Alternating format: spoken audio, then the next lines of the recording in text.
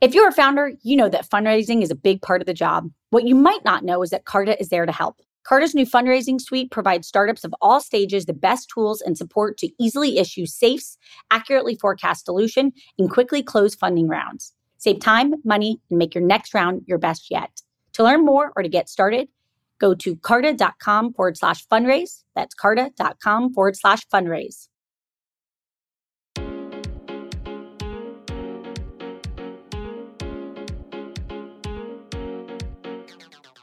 Welcome to Inc.'s The Founders Project with Alexa Von Tobel. I'm Alexa, the founder of LearnVest, author of New York Times bestselling book, Financially Fearless, and second book, Financially Forward.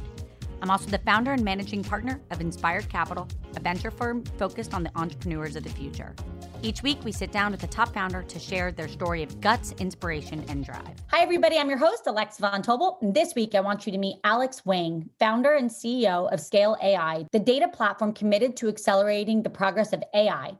Scale helps customers build long-term AI strategies by providing the highest quality AI data and tools. Alex dropped out of MIT at the mere age of 19 to found the company and was named to Forbes 30 Under 30 list. In 2020, the company was valued at over $3.5 billion. Before enrolling in MIT, Alex worked Quora and Adapar, where he noticed the inefficiencies of developing AI infrastructure. He recognized that he could accelerate companies' abilities to deploy AI by combining a machine learning-powered data labeling system with human insight to ensure that models are trained on high-quality, trusted data sets. Let's welcome Alex here today. Alex, I'm thrilled to have you. Hey, Alexa. So excited to be on the podcast. So first things first, I'm just fascinated by you. You dropped out of MIT at 19. You just turned 24. You're running a business that's worth $3.5 billion. I mean, it's absolutely just crazy to think what you've accomplished in such a short period of time. But let's just start from the basics. What is Scale AI in your own words? And describe it to somebody who's never heard of the business in plain English. So first of all, I thank you so much. I mean, it's so much due to the incredible team that we have here at Scale. And so I don't want to take any undue credit. But yeah, so at Scale, our mission is to accelerate the development of artificial intelligence.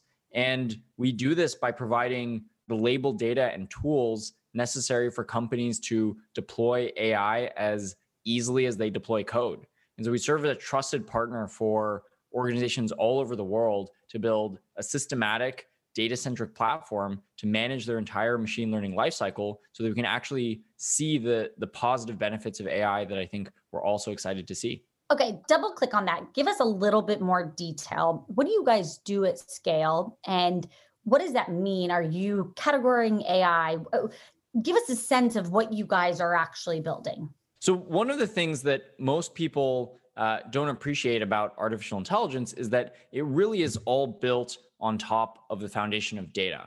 So at the end of the day, these artificial intelligence algorithms or machine learning algorithms learn much in the same way that humans learn. So we learn from real world examples and real world experience and learning from lots and lots of, frankly, repetition. And these algorithms, they learn in the exact same way. You know, they learn from data that's presented to them. You know, for example, if you were to build a self-driving car and you wanted to make sure that it could recognize cars and pedestrians and bicyclists on the road, it needs lots and lots of data where you're giving it, you know, frankly, millions of hours of footage. And in that footage, you're marking out, this is where all the cars are, this is where all the pedestrians are, this is where all the people are. And that allows the algorithm to really understand what it needs to learn. And so what we do at Scale is we help provide infrastructure that allows artificial intelligence teams to be able to produce and build these data sets that they ultimately end up feeding to these algorithms kind of like food. And so we're kind of like the chefs or the preparers of the food for these AI algorithms.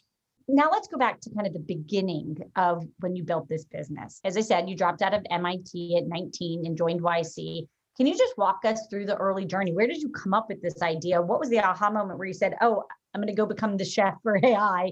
Where did you come up with the idea for Scale? Yeah, so, when I was at college at MIT, I saw the potential of AI. I was really excited about a future world where we could have intelligent sensors all over the place, where we could get intelligent recommendations from these algorithms, where, frankly, we would have this huge amount of technology that could be enabled by artificial intelligence. But as I was studying AI, I was at MIT, and at MIT, everybody is building something.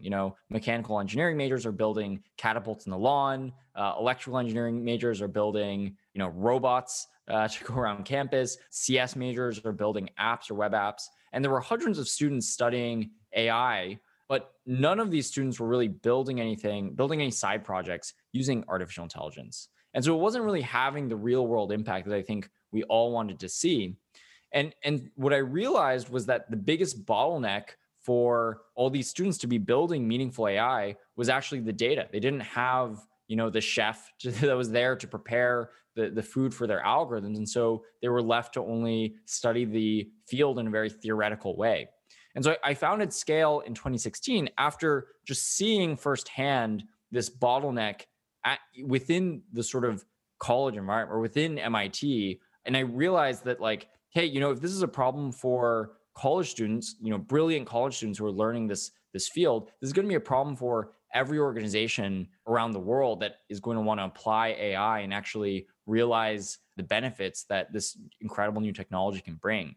And so I realized, it took time and resources to be able to prepare this data for machine learning algorithms, and it required a set of infrastructure and tools that hadn't been built before. And I knew that those had to exist a decade into the future. Alex, you have this great quote, which is that data is the new code. And you've said it a bunch of times.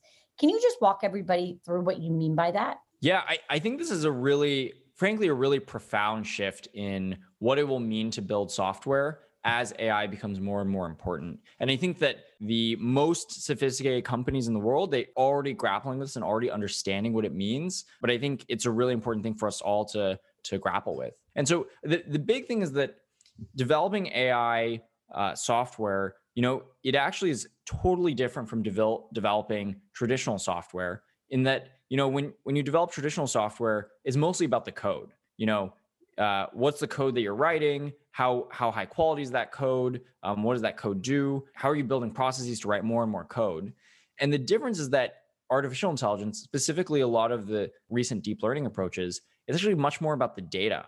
And the way that the algorithms and the software gets better and better and better is by feeding it higher quality data, by giving it more data, by making sure that data is representative, by making sure that data really covers all the use cases and edge cases that you can imagine. And so instead of a world, the past, let's call it 30, 40 years of software have been all about making sure that we're building the best possible code to enable software systems on top of them. Well, now we're going to be in a world where it's about making sure that we have the best possible data.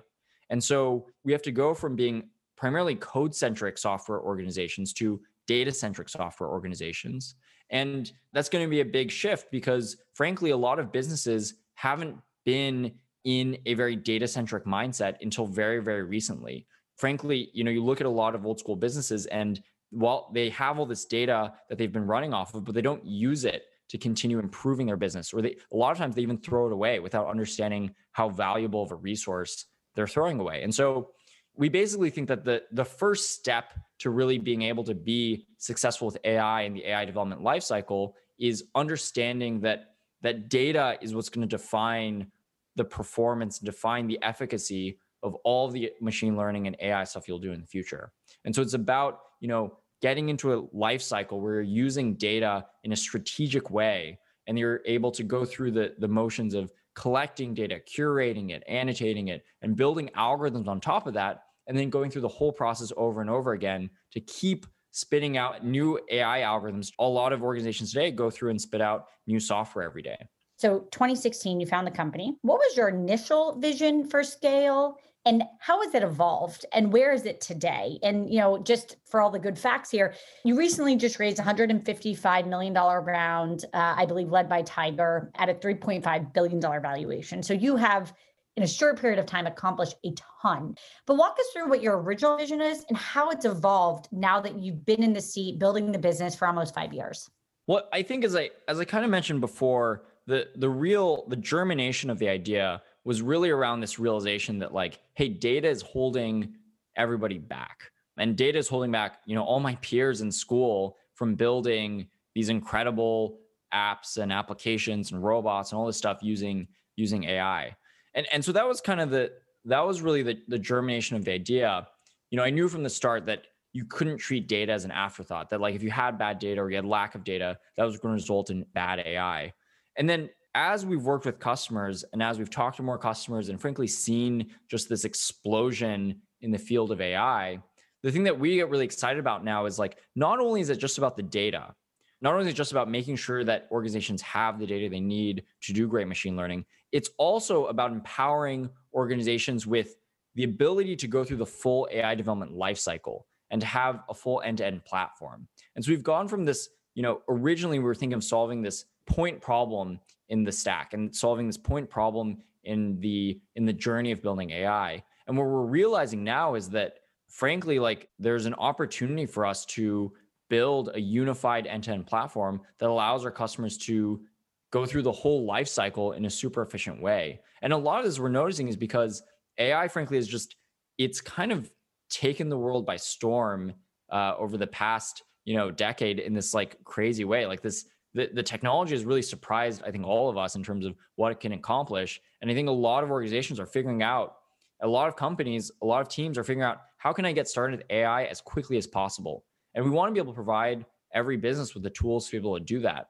That's really been the thing that, we've learned as the industry has developed, and we're really excited about going forward. So you work with a wide range of customers from Pinterest to Toyota, and you've said that you are specifically now focusing on AI within a few sectors. So autonomous driving, government, cutting edge technology. How'd you decide to focus there and why? One of the things that has been really interesting about AI over the course of the past, call it 5 years, is just that, it's a technology that will be able to be applied to every single industry. But we're sort of early on in this journey. And so it's really, we're moving from a field and an industry that was previously very theoretical and research based to one that's now being very rooted in impact and real business results. And so what we've seen as a result of that is that a lot of pent up demand and a lot of pent up use cases are now starting to see the light of day across all sorts of industries. And while that may have started with autonomous driving and started in the government and very cutting edge technologies developed by the largest tech companies in the world, now we're seeing it really take root and take flight in the broader economy. So we're seeing it in e-commerce, we're seeing it in financial services and lots of other industries. And we're seeing that with our customer demographic as well. States Title, which is really working on revolutionizing the home buying business, has been applying AI to make that process more efficient. Honey, which recently got acquired by PayPal, is looking to build a better e-commerce experience and is using AI to build better recommendations and smarter product discovery mechanisms for their customers. We're working with some of the leading medical researchers on automated medical imaging analysis to basically be able to enable doctors to be more efficient. And then we're partnering with major logistics companies, increasing the efficiency and ensuring compliance on their work. And so what's gone from, I think, something that was, a real science lab kind of technology that, it felt like only very few companies really had the ability to use, we're seeing it really take flight and frankly impact lots of old school industries that, I think is been really surprising a lot of us. And so that's been super exciting. That's wonderful. So Alex, if you step back, you are not only creating the leverage for organizations to be able to better consume AI, to improve their platforms, et cetera. You have such a unique point of view from where you sit, truly at the cutting edge of AI. If you fast forward a decade, I would just love to hear some of the predictions that you have around the industry. Just again, you have thought about it probably more than a lot of other humans on this planet. What's obvious to you, and what would you say are just the things that are going to explode over the next decade?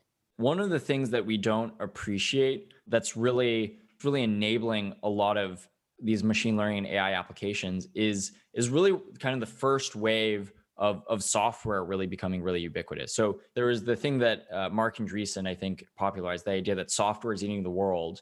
And then I think now we're going this way where AI is kind of eating software, where software kind of laid this foundation where now we had the ability to really get access to lots of data in a digital way that, before all these processes were offline. There was no way of knowing what was going on in all these industries. And as we've gotten more and more of the world online onto software, now we're able to utilize the data and build AI on top of these software applications and make the world smarter and more efficient.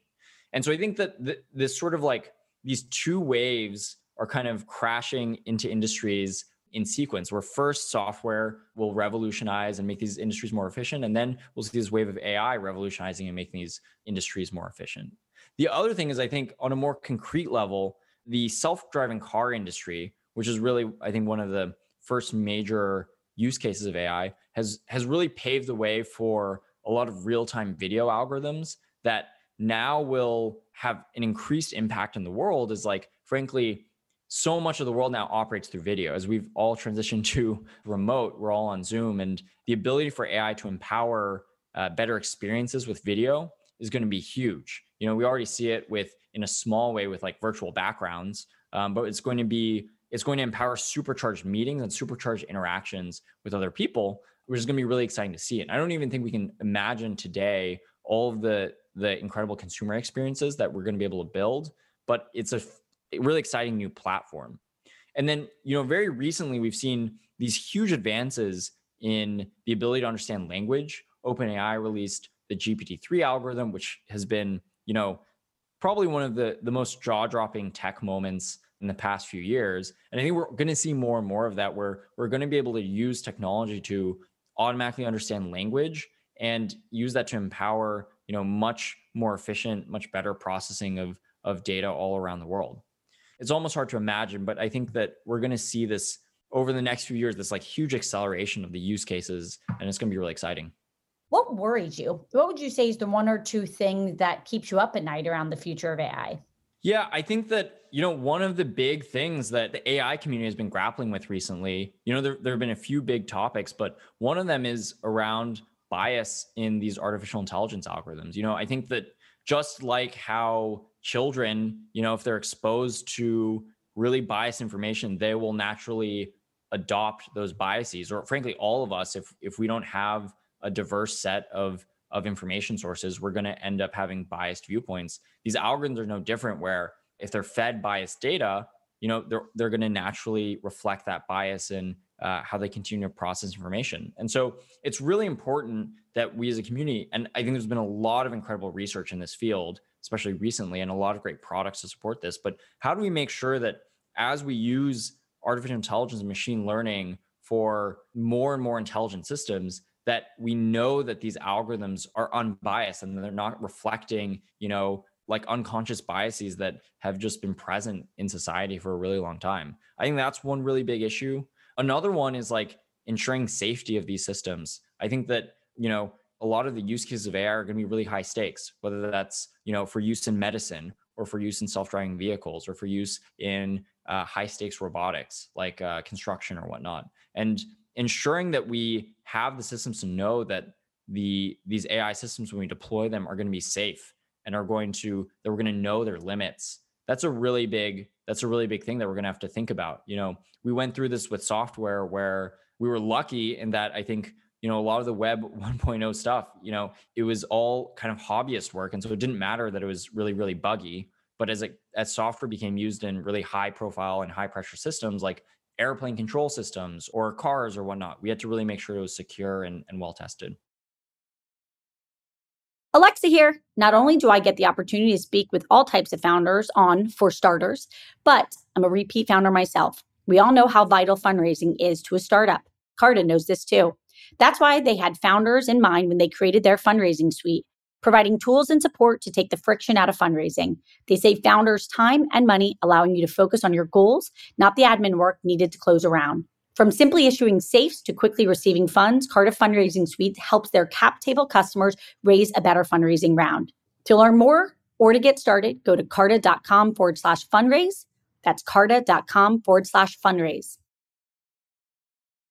What would you say is the one thing that you're most excited about in the future? Yeah, I think there's like really two things. First, I think that if you just take one use case, you know, medical is so exciting. That is like such an incredible use case for AI and machine learning. You know, just a few things, like globally, there is a massive shortage of medical care. You know, if you look at the whole world, you know, there's a huge shortage of doctors and nurses who are able to scalably provide medical care to the growing world population.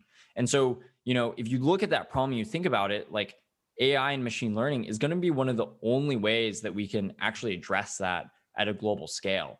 And that is incredibly exciting because we're getting obviously to the point where, most of the world, they're going to have smartphones. And if we're able to equip these smartphones with AI functionality to support better healthcare, that's going to be a huge improvement to sort of, the world. So just healthcare is one that gets me really excited. And then I think about what happened with the internet where, you had your first wave of applications of the internet, but then, frankly, every year we come up with new and innovative ways to keep using the internet. And like, even Clubhouse recently is something that is a magical experience and is just this totally newly imagined way to use all of this functionality that we've built and all this infrastructure that we've built. I think AI is going to be the same, where like every year we're going to be like totally surprised at what is the new cool way that someone is applying AI and looking at the world differently by applying AI in a way that frankly makes the world a better place. And so, it's hard to pin down one thing. If I had to, it would be healthcare. You went to MIT, you dropped out at 19, you're building this business. In so many ways, you're wise beyond your years. Let's totally rewind though. When you go back to those earlier years, do you always know you want to be an entrepreneur? Were your parents super clear that this is what your path was going to be? Or do you feel like you're somebody who stumbled into entrepreneurship because you like to problem solve? Yeah. So, I grew up in a place where there were a lot of scientists. Frankly, I think that like I thought for a very long time I would end up being some kind of researcher or scientist in some capacity, and that was going to be my primary path. Everyone else in my family has a PhD, and so that was by and far like the track that I was on. But one thing I realized as I kind of grew up and I watched The Social Network, and I was just watching how the world was changing, was that technology was having this huge impact on the world. And it was, technology was always interesting to me because I had growing up in a town of scientists, you always hear about advancements in nanotechnology and battery technology and biotechnology that have the ability to really change the world. But then meanwhile, you were seeing just how like all this, the internet and these apps and these websites were having this real imprint on how we all lived our lives.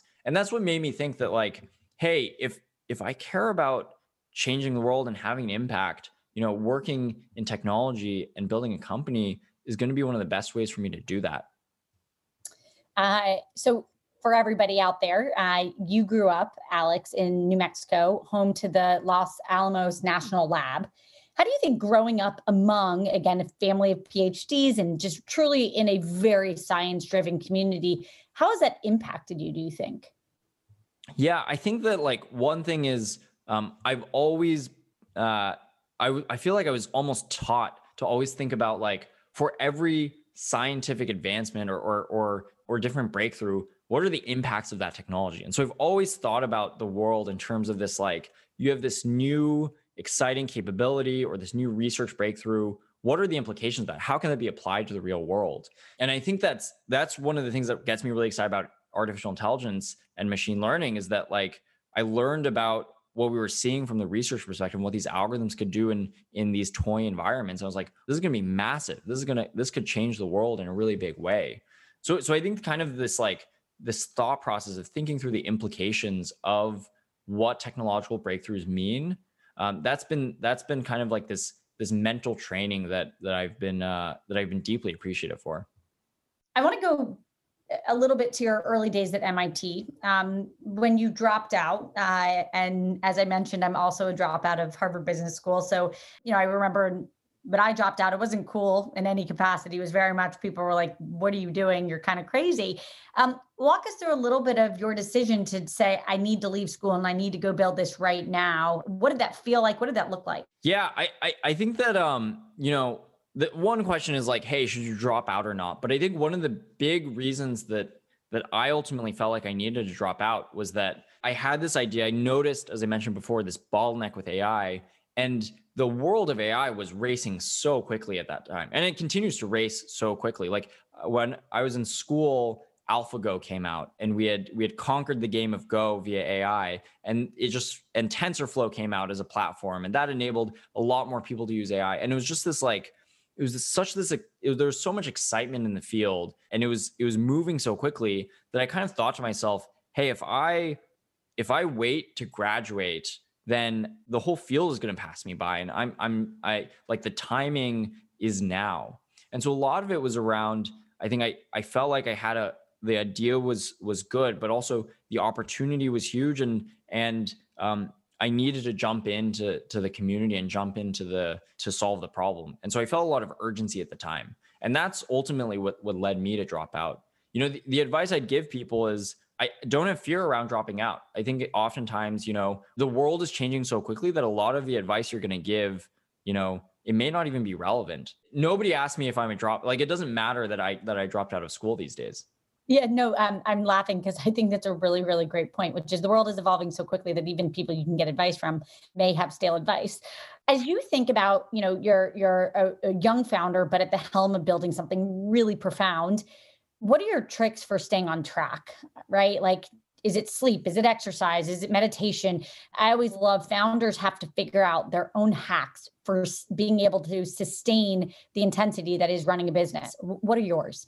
It sounds so cliche, but you got to surround yourself with just the best possible people. And I mean that in a few ways. Like, you definitely want to surround yourself with smart people and ambitious people. But you want to surround yourself with people who really pull out the best qualities in you and get you really excited about everything that you're doing, and also call you out on your worst qualities. I think that, like, I'm certainly guilty of this. I think most people are. You're so shaped by the people around you. And if you surround yourself with people who are really excited, really ambitious, and optimistic, then you're going to become more optimistic, more ambitious, more excited. And that's kind of that's the virtuous cycle that I think has allowed me to continue building scale, is that, like, I just surround myself with amazing people who get me really excited about everything we can do. And that's really what fuels me. And so, I think it's a simple one. Surround yourself with best people is huge.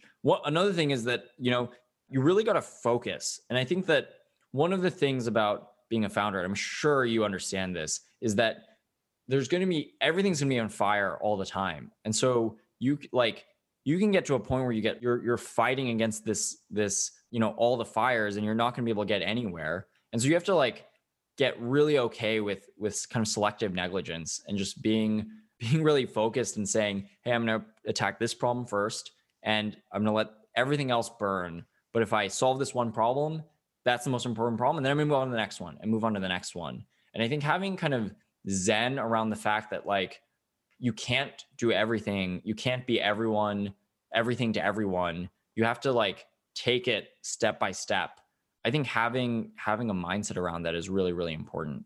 I love what you just said, by the way, which is so simple, but actually I've not had anybody say it, which is not only surround yourself with the best people, but surround yourself with extremely positive, optimistic believers.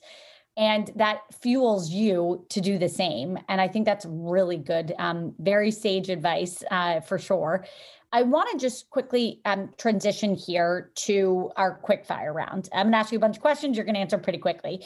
And just first thing that comes to your head. First, I want to ask, when you look back at everything you built at Scale AI, what are you most proud of? I'm most proud of just, like, the team that we have at Scale is just so amazing. And I honestly, like, I pinch myself sometimes because I think about just, like, how brilliant, how hardworking, how positive, how inspiring everyone is at the company. And I'm so blessed that they joined me in this mission. And then the next thing that I get really excited about, or I'm really proud of, is, like, I think that, Scale is having a real impact on the field of AI. And if we have, in an AI future where AI has really made all of our lives better, I think Scale will have had a meaningful impact in making that possible. I love it. Fast forward 2 years, how many days a week are we in offices? First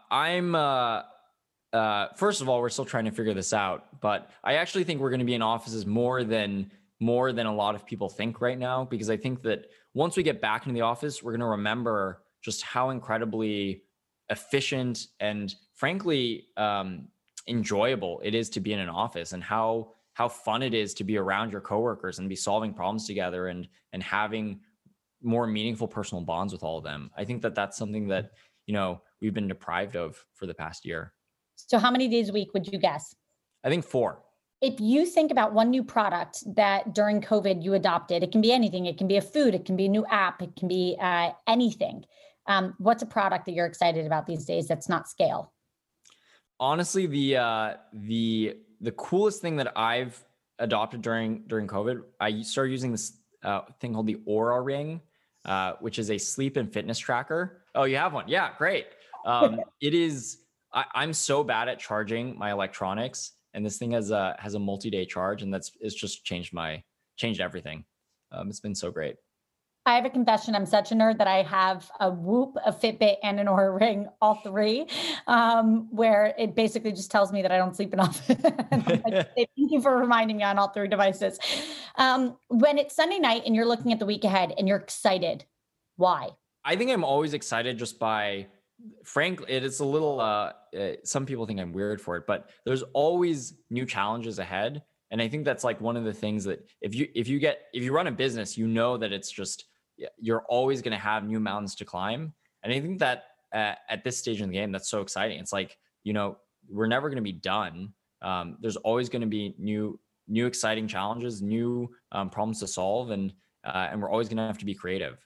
The other thing that I'll say real quick is talking to customers gets me really jazzed. And so when I hear about how we can partner with them in making their reality and making their dreams come true, I think that just gets me so excited. Alex, first of all, I really do wish that we had hours, because I feel like I want to dig into your brain and ask so many questions about the future. But I just want to quickly say thank you so much for joining us today. Everybody out there, if you want to learn more, check out scale.com for more information on Scale AI. And you can join us next week for Inc. the Founders Project with Alexa Von Tobel. Alex, with all my heart, thank you. You remind me that the future is very bright, because young, very thoughtful people like yourself are going to be running it. So thank you. Thank you so much, Alexa. You have such an incredible podcast. I'm so happy to be a part of it.